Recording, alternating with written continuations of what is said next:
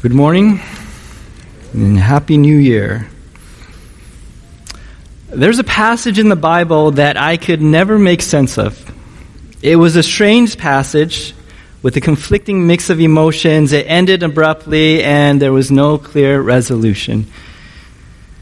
And so when we were going through the transition in 2019 and the COVID shutdown in 2020, and let me just remind you what happened then. We were live streaming, and then we were able to come back inside. We were limited to 100 people. We had to split up both in this building and in the NPR. We were masked, spaced out, no singing. And then we were outdoors. And then we came back in. Now you just imagine all that transition and change and all the mix of emotions that came with it. And you know what? I found myself coming back to this very strange passage. And I found in this passage an accurate description of where our church was and what our church was experiencing, with emotions ranging from gladness to weeping, pessimism to optimism, excitement to disappointment. It was a whole wide range of emotions. And as I searched this passage further, and this key description of the people of Israel in this moment in God's redemptive history, I realized I found in it a timeless takeaway and relevant word for us, Evergreen Church, in this unique season of our church. And so if you have your Bibles, can you turn with me to Ezra chapter 3, verses 8 through 13, and let's try to tackle and unpack this very unusual passage. And let's try to figure out together what this is all about. So Ezra chapter 3, beginning with verses 8 through 13. And it comes right after Chronicles, 1st and 2nd Chronicles. In fact, the first 6 chapters of Ezra was probably written by the same author of Chronicles. And just some context, the people of Israel, they were exiled for 70 years in the land of Babylon. And yet by decree of the king of Persia, Cyrus, they were able to come back and rebuild the temple. And that's where we find ourselves in Ezra. So Ezra chapter 3, verses 8 through 13. What can we take away from this very strange and unusual passage? Well, here's the first point. Okay, first point. It is good to remember what God has done in the past. It is good to remember what God has accomplished in the past. It is good to remember God and what He did in the past. Why don't we all rise and let's read Ezra chapter 3, beginning with verse 8. So let's just all rise for the reading of God's word from Ezra 3. Verse 8, Now in the second year of their coming to the house of God at Jerusalem in the second month, Zerubbabel the son of Shealtiel and Jeshua the son of Zozadak and the rest of their brothers, the priests and the Levites, and all who came from the captivity to Jerusalem, began the work and appointed the Levites from 20 years and older to direct the work of the house of Yahweh. Then Jeshua with his sons and brothers stood united with Kadmiel and his sons, the sons of Judah and the sons of Henadad, with their sons and brothers, the Levites, to direct those who do the work in the house of God. Verse 10, So the builders laid the foundation of the temple of Yahweh. Then the priests stood in their apparel with trumpets, and the Levites, the sons of Asaph, with cymbals to praise Yahweh according to the directions of King David of Israel. And they sang, praising and giving thanks to Yahweh, saying, For He is good, for His loving kindness endures forever upon Israel. And all the people shouted with a great shout when they praised Yahweh, because the foundation of the house of Israel was laid. Yet many of the priests and Levites and heads of the fathers' households, the old men who had seen the first house of Yahweh, were weeping with a loud voice when the foundation of this house was laid before their eyes, while many in loud shouts with gladness were raising their voice. You may have a seat. And let's pray. All right.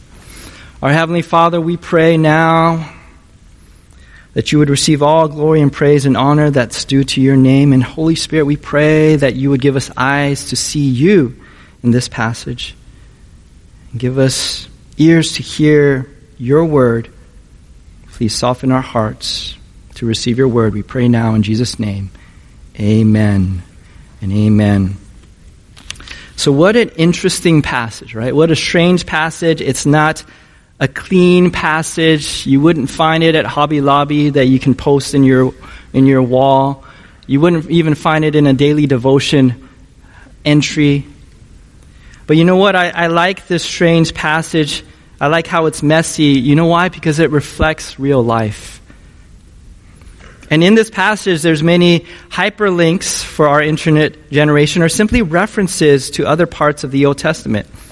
Let's just kind of work through it here. I want you to remember that the people of Israel were exiled. Okay, they were exiled to Babylon. What does that mean? That the Babylonian kingdom came in to Israel, Jerusalem, and they conquered Jerusalem, and they actually took the people of Israel prisoner and brought them to the land of Babylon. Now that was judgment by God for their unfaithfulness. And later on, the temple would be destroyed, the very holy site that represented God dwelling with his people. And as Pastor Rocky preached on Ezekiel several weeks ago, we saw that people struggled while in exile. You can understand. They're in a strange foreign land. They saw that the glory of God departed from the very land they were part of. The temple was destroyed, and people longed to return and come back and worship the Lord in the Holy Land. The very famous verse, Jeremiah 29, verse 11, which you do find in Hobby Lobby, right? It's a promise by the Lord that he would bring back the people to rebuild the temple from exile, but that was for 70 years, one entire generation. And so now in Ezra 3, the time has come. There's no more Babylonians. They were conquered by the Persians. And so in Ezra 1, we see by decree of Cyrus, king of Persia, the people of Israel could return to the land to rebuild the temple. And this is what they prayed for. This is what they hoped for. This is what they longed for. And the time has come. And so we see in verse 8, Zerubbabel, he's actually a descendant of King David. Jeshua is the high priest of the day. The Levites begin work on the temple. You have all the ingredients here, and it resembles and it reminds us of the past.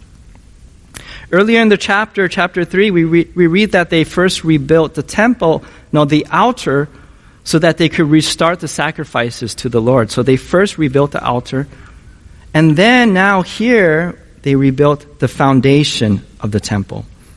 Now it's not clear whether this is an entirely new foundation or a rebuilt one, because again the temple was sacked, destroyed, and lay in ruins for all these years. And so here in Ezra 3, we have a celebration dedicating the foundation of the temple. Now I want you to imagine this. They're not dedicating a building here. It's just the foundation. And I could imagine just a slab of concrete. I'm not sure exactly what it looked like. Maybe many stones, right? But that's what they were celebrating. That's what they were dedicating. And just as King David came with shouts of praise, if you remember when the ark returned to Jerusalem, and just as his son King Solomon dedicated the first temple with priests and trumpets on one side, Levites and cymbals on the altar, and they were singing in verse 10 according to the directions of King David of Israel. Verse 11, they sang, praising and giving thanks to Yahweh, saying, "For he is good, for his loving kindness endures forever upon Israel." That's a very famous refrain. We find it in Psalm 100. We find it in Psalm 106, Psalm 136. It praises Yahweh, the one true God, the uncreated God who is over all other beings, who is good, and his loving kindness endures forever. Now this word loving kindness in verse 11, it's the Hebrew word chesed, All right, church family, can you say that with me? Chesed. All right, you can have that guttural Hebrew sound, chesed, or you could just say hesed. And I remember my professor in Hebrew would say, if there's one word that you could learn, it'd be this word, chesed. Why? Because this one word is a unique word that describes the covenant love of Yahweh. You see this word all throughout the Old Testament, and it describes the covenant love, the kindness, the mercy, the faithfulness of the one true God. And there's no English word that fully captures the meaning of this word chesed. And so look here, translators, they try to take two words, loving and kindness, and they just put it together. But even that falls short of the true meaning of this word. Because whenever you see and hear chesed, you think of the one true Lord, Yahweh. For he is good, and his chesed endures forever upon Israel. It is good to remember what God has done in the past. Why? For he is good. His chesed, his faithfulness, loving kindness endures forever. And it says in verse 11, they shouted with a great shout when they praised Yahweh, because the foundation of the house of Yahweh was laid. This is what they waited an entire generation for. Finally, the people of Israel get to enter the promises of old. And yet, here's where it gets kind of strange. Verse 12. Yet many of the priests and Levites, heads of the fathers' households, the old men who had seen the first house of Yahweh, were weeping with a loud voice when the foundation of this house was laid before their eyes. Weeping. Why? I thought this was a joyous celebration. I thought this was what they prayed for. Why would you weep at a time like this? And if you've ever heard weeping, you could imagine how jarring that sound is. Just imagine a person weeping and sobbing. It's just like, it's very jarring.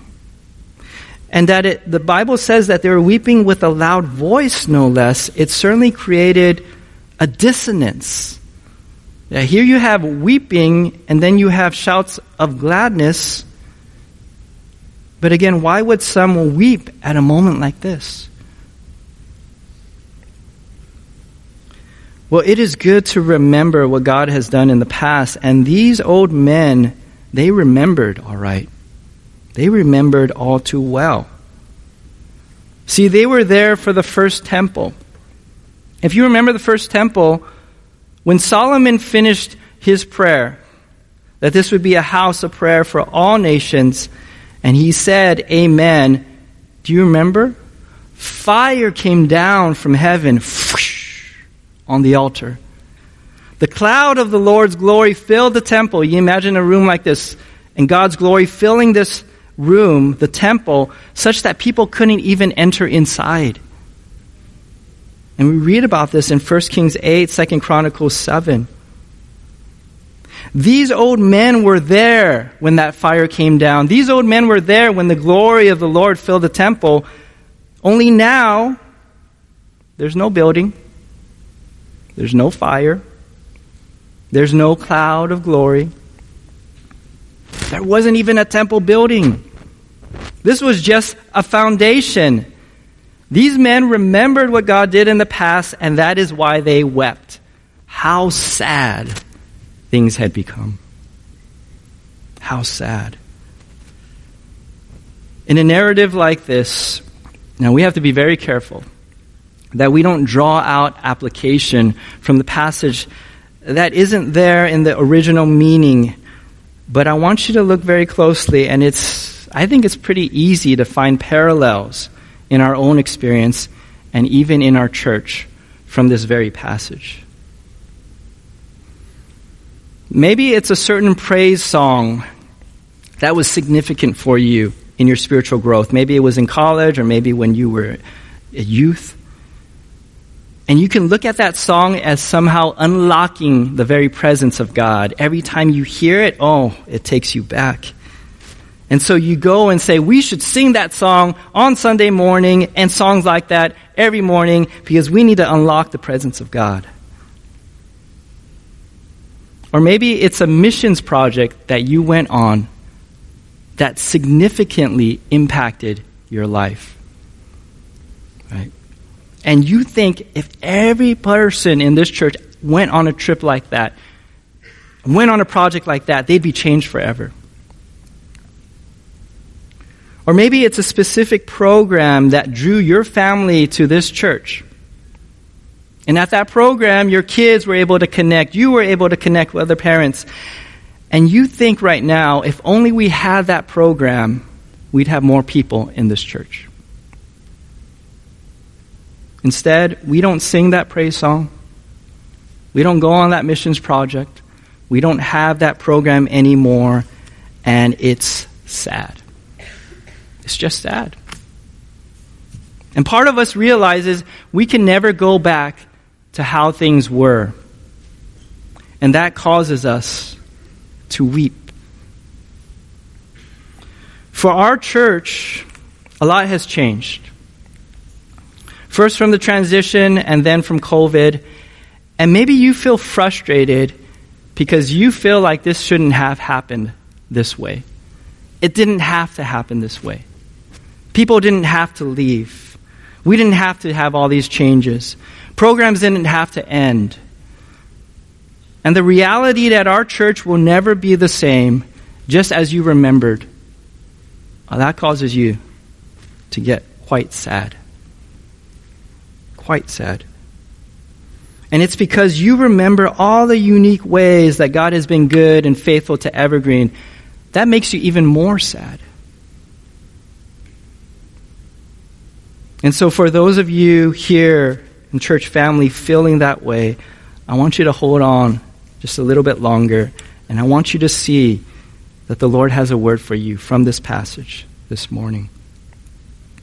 So again, from verse 8 through 12, we see that it is good to remember what God has done in the past. It's good. Why? Because God is good. His loving kindness, His hesed, endures forever. So it is good to remember what God has done in the past. Second point, but let's not miss what God is doing now. Let's not miss how God is moving now. Let's not miss God in all of this. Let's look at verse 12 again. Yet many of the priests and Levites and heads of the fathers' households, the old men who had seen the first house of Yahweh, were weeping with a loud voice when the foundation of this house was laid before their eyes, while many in loud shouts with gladness were raising their voice. Now, I'm not sure if this was the battle of the bands. It feels more like the battle of voices, but you can even call it a battle of generations here. Remember, this was a celebration dedicating the foundation of the temple. These people were exiled in a foreign land for 70 years. Remember Ezekiel, how he was embittered because he was a priest and he was supposed to serve in the temple that was destroyed? So this moment in the life of Israel was hugely significant. Just imagine, we get to go back. We get to rebuild the temple. We get to set up the altar. We get to make sacrifices to the Lord again. We dedicate the foundation just like King David did, with shouts of praise and trumpets and cymbals. This is awesome. God is good. Truly, His loving kindness, His chesed, endures forever. But here are these old men who have to ruin this party. They're crying. It's not even their party, so they can't cry if they want to. This is our party. This is our moment. This is what we were waiting for. And so you notice in verse 12, the old men were weeping with a loud voice. But what happened? Loud shouts with gladness were raising their voice. The battle of voices and generations here. And it's such an interesting moment. A collision of emotions, a collision of generations. Sure, maybe it seemed absurd to be celebrating not even a building, but just a foundation. Sure, this paled in comparison to the good old days, fire from heaven, glory of the Lord filling the temple. Sure, this was nothing like the old days, the good old days. But for this generation, this was hugely significant. God was fulfilling promises they only read about. Now they get to experience firsthand God and what He was doing. And they were going to shout with gladness and raise their voices. Could it be that the old men remembered what God did too well? Could it be possible that they held on so tightly to how God met them in the past that they missed what God was doing now? You know, it's interesting in Jesus' parable about new wine and new wineskin in Luke 5, Jesus points out that nobody who has tasted the old wine wants to taste anything new. Why? Because he thinks that the old wine is good enough. Isn't that interesting? Nobody who's tasted the old wine wants to taste anything new because he thinks that the old wine is good enough. And you wonder whether that is what is happening in this passage. And so there's nothing wrong with listening to that praise song. Maybe it was a Rich Mullins song and you remember how God met you in college when you first heard Hold Me Jesus, and that song still brings you back every time you hear it, every time you sing it. But there's a problem when we subsequently go on a crusade campaigning for those songs to be sung on Sunday and songs just like that. God is good, but He's not tied to any particular praise song. And it's good that you have fond memories of that program at Evergreen. It's the reason why you came to this church. It helped your kids get connected. It connected you with other parents. It gave you lifelong friends. Praise God. But just because we don't have that program anymore doesn't mean that the glory of God departed from this church. God is good, but He's not tied to any program. You see this scene, this moment when gladness meets weeping, voices competing against each other, it really reminds me of a moment in our church. What really captures it is the COVID shutdown, for me at least. Let me just bring you back a little bit. We shut down in March of 2020 and just live streamed. And then we were allowed to come back, I think it was in May, but we were just limited to 100 people. So we had to split up in this building and in the MPR. We were mass spaced, no singing. And then that got shut down. And I remember Pastor Rocky saying, let's go outdoors. We can live stream, but let's do an outdoor service. And that was a controversial move. You know, we were still in protocol, but it seemed a little risky, right? But I remember that first outdoor service. If you can imagine, just behind that back wall there, that first Sunday, we had about 30 people. There was no amplification. I led the praise just on a guitar. There were no lyrics. I had to call out the song. And it was so good just to gather. It was so good just to sing together. Since there was no amplification, Pastor Rocky, he was projecting his voice so much. We were concerned he would lose his voice for the live stream. But you know what? I cherish that moment forever. It was such a special moment. But if somebody who had seen our church before could look at a snapshot of that outdoor service, you know what they would think? This is so sad. 30 people? Just singing? But if you were there, it was so exciting. It was so exciting. We were so happy. God was good, and He was doing something special, unique, and different than what we were used to. Well, the outdoor service gradually grew. Eventually, we live streamed the outdoor service. Finally, we were able to come back inside. Now, for people who had been home for over a year, and they came back to that first indoor service, again, how did they feel? They probably felt or thought, where's all the people? Where's the drums? Where's the children's programs? But for those who were there for that first outdoor service, this was amazing. We finally were able to come back. This is what we prayed for. This is what we hoped for. This is what we longed for. And we get to be back together inside. And just like it's such an interesting mix of emotions here, I remember being outside and people would lament to me about all that we had lost at our church. Meanwhile, children were running all throughout campus and laughing. And so you can imagine, here I'm trying to attend to a person who's really struggling with all the changes, and I hear all these kids running around and having the time of their life. Gladness, weeping. It is good to remember what God has done in the past, but let's not miss what God is doing now.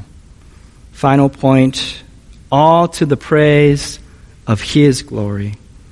All praise and glory to God. Give Him all praise and glory no matter how you feel. Let's look at verse 13. So that the people could not distinguish the voices of the shouting of gladness from the voices of the weeping of the people. For the people were shouting with a loud shout, and those voices were heard far away. These voices were so loud and formed an interesting mix of gladness and weeping that they reached people in the land far away. People heard. People noticed. So it's good to remember that these voices were all in response to God in praise. Whether weeping or shouts of gladness, people were responding to God. They were responding to Him in praise. And the Bible, let me just be clear here, the Bible is not clear who's right here. The Bible is not saying the old men were right to weep. The Bible is not saying the young men were right to be shouting shouts of gladness. It's not clear who's right or wrong here. But you know what's clear? God gets the glory, and He receives the praise. And His praise goes out throughout the land. God inhabits the praise of His people, even here in a strange mix of gladness and weeping. His praise is His great witness among the peoples of the land. Remember, a house of prayer for all nations. God received the glory in the weeping and the shouts of gladness. The people in the land, the nations, they heard and they noticed. And so just from this passage, you know, as we try to reach this community, we just go beyond these walls and the neighborhood and the surrounding area. From this passage, one has to wonder whether we should just start as simply as starting on fixing our hearts on the Lord and praising Him with everything we've got.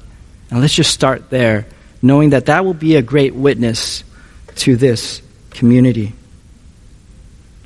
So the main takeaway here is whether we mourn in response to what God has done in the past, or we rejoice in excitement for what God is doing now, let's all give Him praise, for He is good. His loving kindness, His chesed, endures forever. It's not about being sad. It's not about being happy. It's about praising the Lord, giving thanks to Him, whatever we're feeling. Because this is not our moment past. This is not our moment now. This moment belongs to God. So let's praise Him and give thanks. The church will always be an interesting mix, right? A mix of generations for those who experienced God in the past, very uniquely, and those who have come now to experience the unique way God is working now. It's a mix of those who remember and say, you had to be there, and those who are pointing out, look what God is doing now. And just as we need the old generation to remind us of God's goodness and faithfulness in the past, we need the current generation to point out what God is doing now, so that the result would be that God gets all the glory, all the praise and honor that's due to his name. Amen? Amen. So in conclusion, it is good to remember what God has done in the past, but let's not miss what God is doing now, all to the praise of his glory. And as an epilogue, in case you're wondering what happened after this passage, here's the epilogue, particularly regarding the parties that were involved. What happened to the old man? What happened to this young generation? What happened to all these emotions of gladness and weeping? Well, for the old men, fire never came down again. The cloud of God's glory never filled the temple again like it did that first temple. The old man could have very well stayed sad and wept for the rest of their lives. Well, what happened to the young generation? Well, you know how they were shouting and it was a battle of voices and people on the land heard? Well, in chapter 4, those people on the land who heard, they report that to the king and they shut down the rebuild for 10 years. Party ended, right? And even when the temple was eventually rebuilt, it was never as great or grand as that first temple. And that second temple would later be destroyed by the Romans after Jesus' death.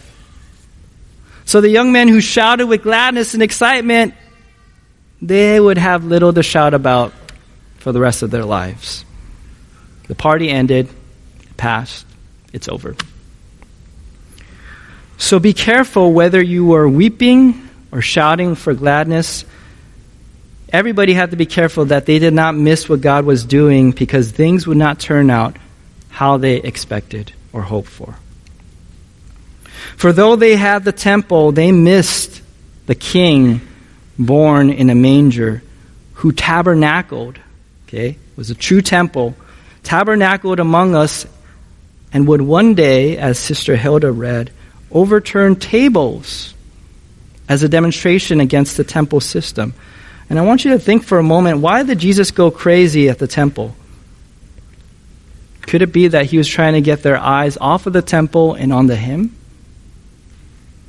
And I want you to think too, because we just came off of Christmas, why is it that so many times we go through Christmas and we feel like we missed something? Well, the saddest thing is if we go through Christmas and we miss Jesus. All the celebrations and hoopla, and you miss Jesus. Because these people, they had the temple and they missed the king. And even this king would be killed and yet resurrected on the third day as a true temple. Remember, Jesus says, destroy this temple and in 3 days I will raise it, just as he predicted. Jesus said it would be better that he leave so that he could send the Holy Spirit to dwell in his people now as temples of the living God. You see, if you were so fixated on a building, you would miss all of this in how God was working in the person of Jesus. And when Jesus returns, heaven comes down to earth. There will be no need for a temple, no need for a building, for God himself will dwell with his people. And every knee will bow down, every tongue confess to the praise of his glory, the Lamb who was slain. Amen. See, if your experience with God was tied to a specific building, a specific program, a specific way and experience, you're going to not only be disappointed in mourning, but you will miss the Lord entirely in the coming of Jesus. But if you had eyes to see and your heart was set on praising the Lord, whatever the season, you would find in this infant child on Christmas morning the promised Messiah King, the deliverer, Emmanuel, God with us, and you would worship him forever. So for those of you who are not sure where you stand with the Lord, will you place your hope in a building, a program, or even a feeling? Are you chasing a feeling? Are you placing hope in people? Be careful, because you will not only be disappointed, you might miss the Lord entirely and be separated from Him for all eternity in punishment. Or will you place your hope in the Lord Jesus and cherish and worship Him forever, knowing that nothing will ever separate you from the love of Christ demonstrated on the cross, His very chesed, His faithfulness, His mercy? Nothing will separate you from that, not life, nor death, nor power, nor principality. Even if God in His loving kindness were to tear away everything in your life, you would still have Christ and His love. Do you believe that? And do you believe that He died on your behalf so that you might live and stand in His place forever? Do you have eyes to see the Lord Jesus? And will you give Him all praise and glory? For those who are in Christ and the church family, I appeal to you. Can you remember God's goodness in the past? And yet, do you have eyes to see what He is doing now? All the while longing for what He will do when He returns, giving Him all praise and glory? Do you have eyes to see God in Jesus? Will you give Him praise and thanks for His goodness, His chesed, His loving kindness forever? Will you praise Him? Let's pray. Our Heavenly Father, God, we thank You for this precious passage. And we thank You that maybe for many of us it reflects how we're feeling at this moment. And we pray that You would turn our eyes and hearts to You, Jesus, and give You all praise and glory, no matter what we're feeling. And Jesus, I pray that You would loosen our hold on anything that is not of You, that You might even take it away and overturn that table so that we can fix our eyes on You, so that we can worship You and You alone. I pray that for our church family, especially those who are struggling with all the changes, transitions. Please direct their hearts and eyes to You, Jesus, as their hope of glory. For those of us who are rejoicing in excitement, help us not to place our hope in how things will turn out. We will be disappointed. Help us to place our hope ultimately in You, Jesus. And may we long for Your second coming, just as You came on that Christmas morning. Help us to long for Your coming again, where You will make all sad things come untrue, and there'll be no more sin or weeping or pain or sadness. Help us to long for that day, Jesus. We pray this all in Jesus' name. Amen and amen.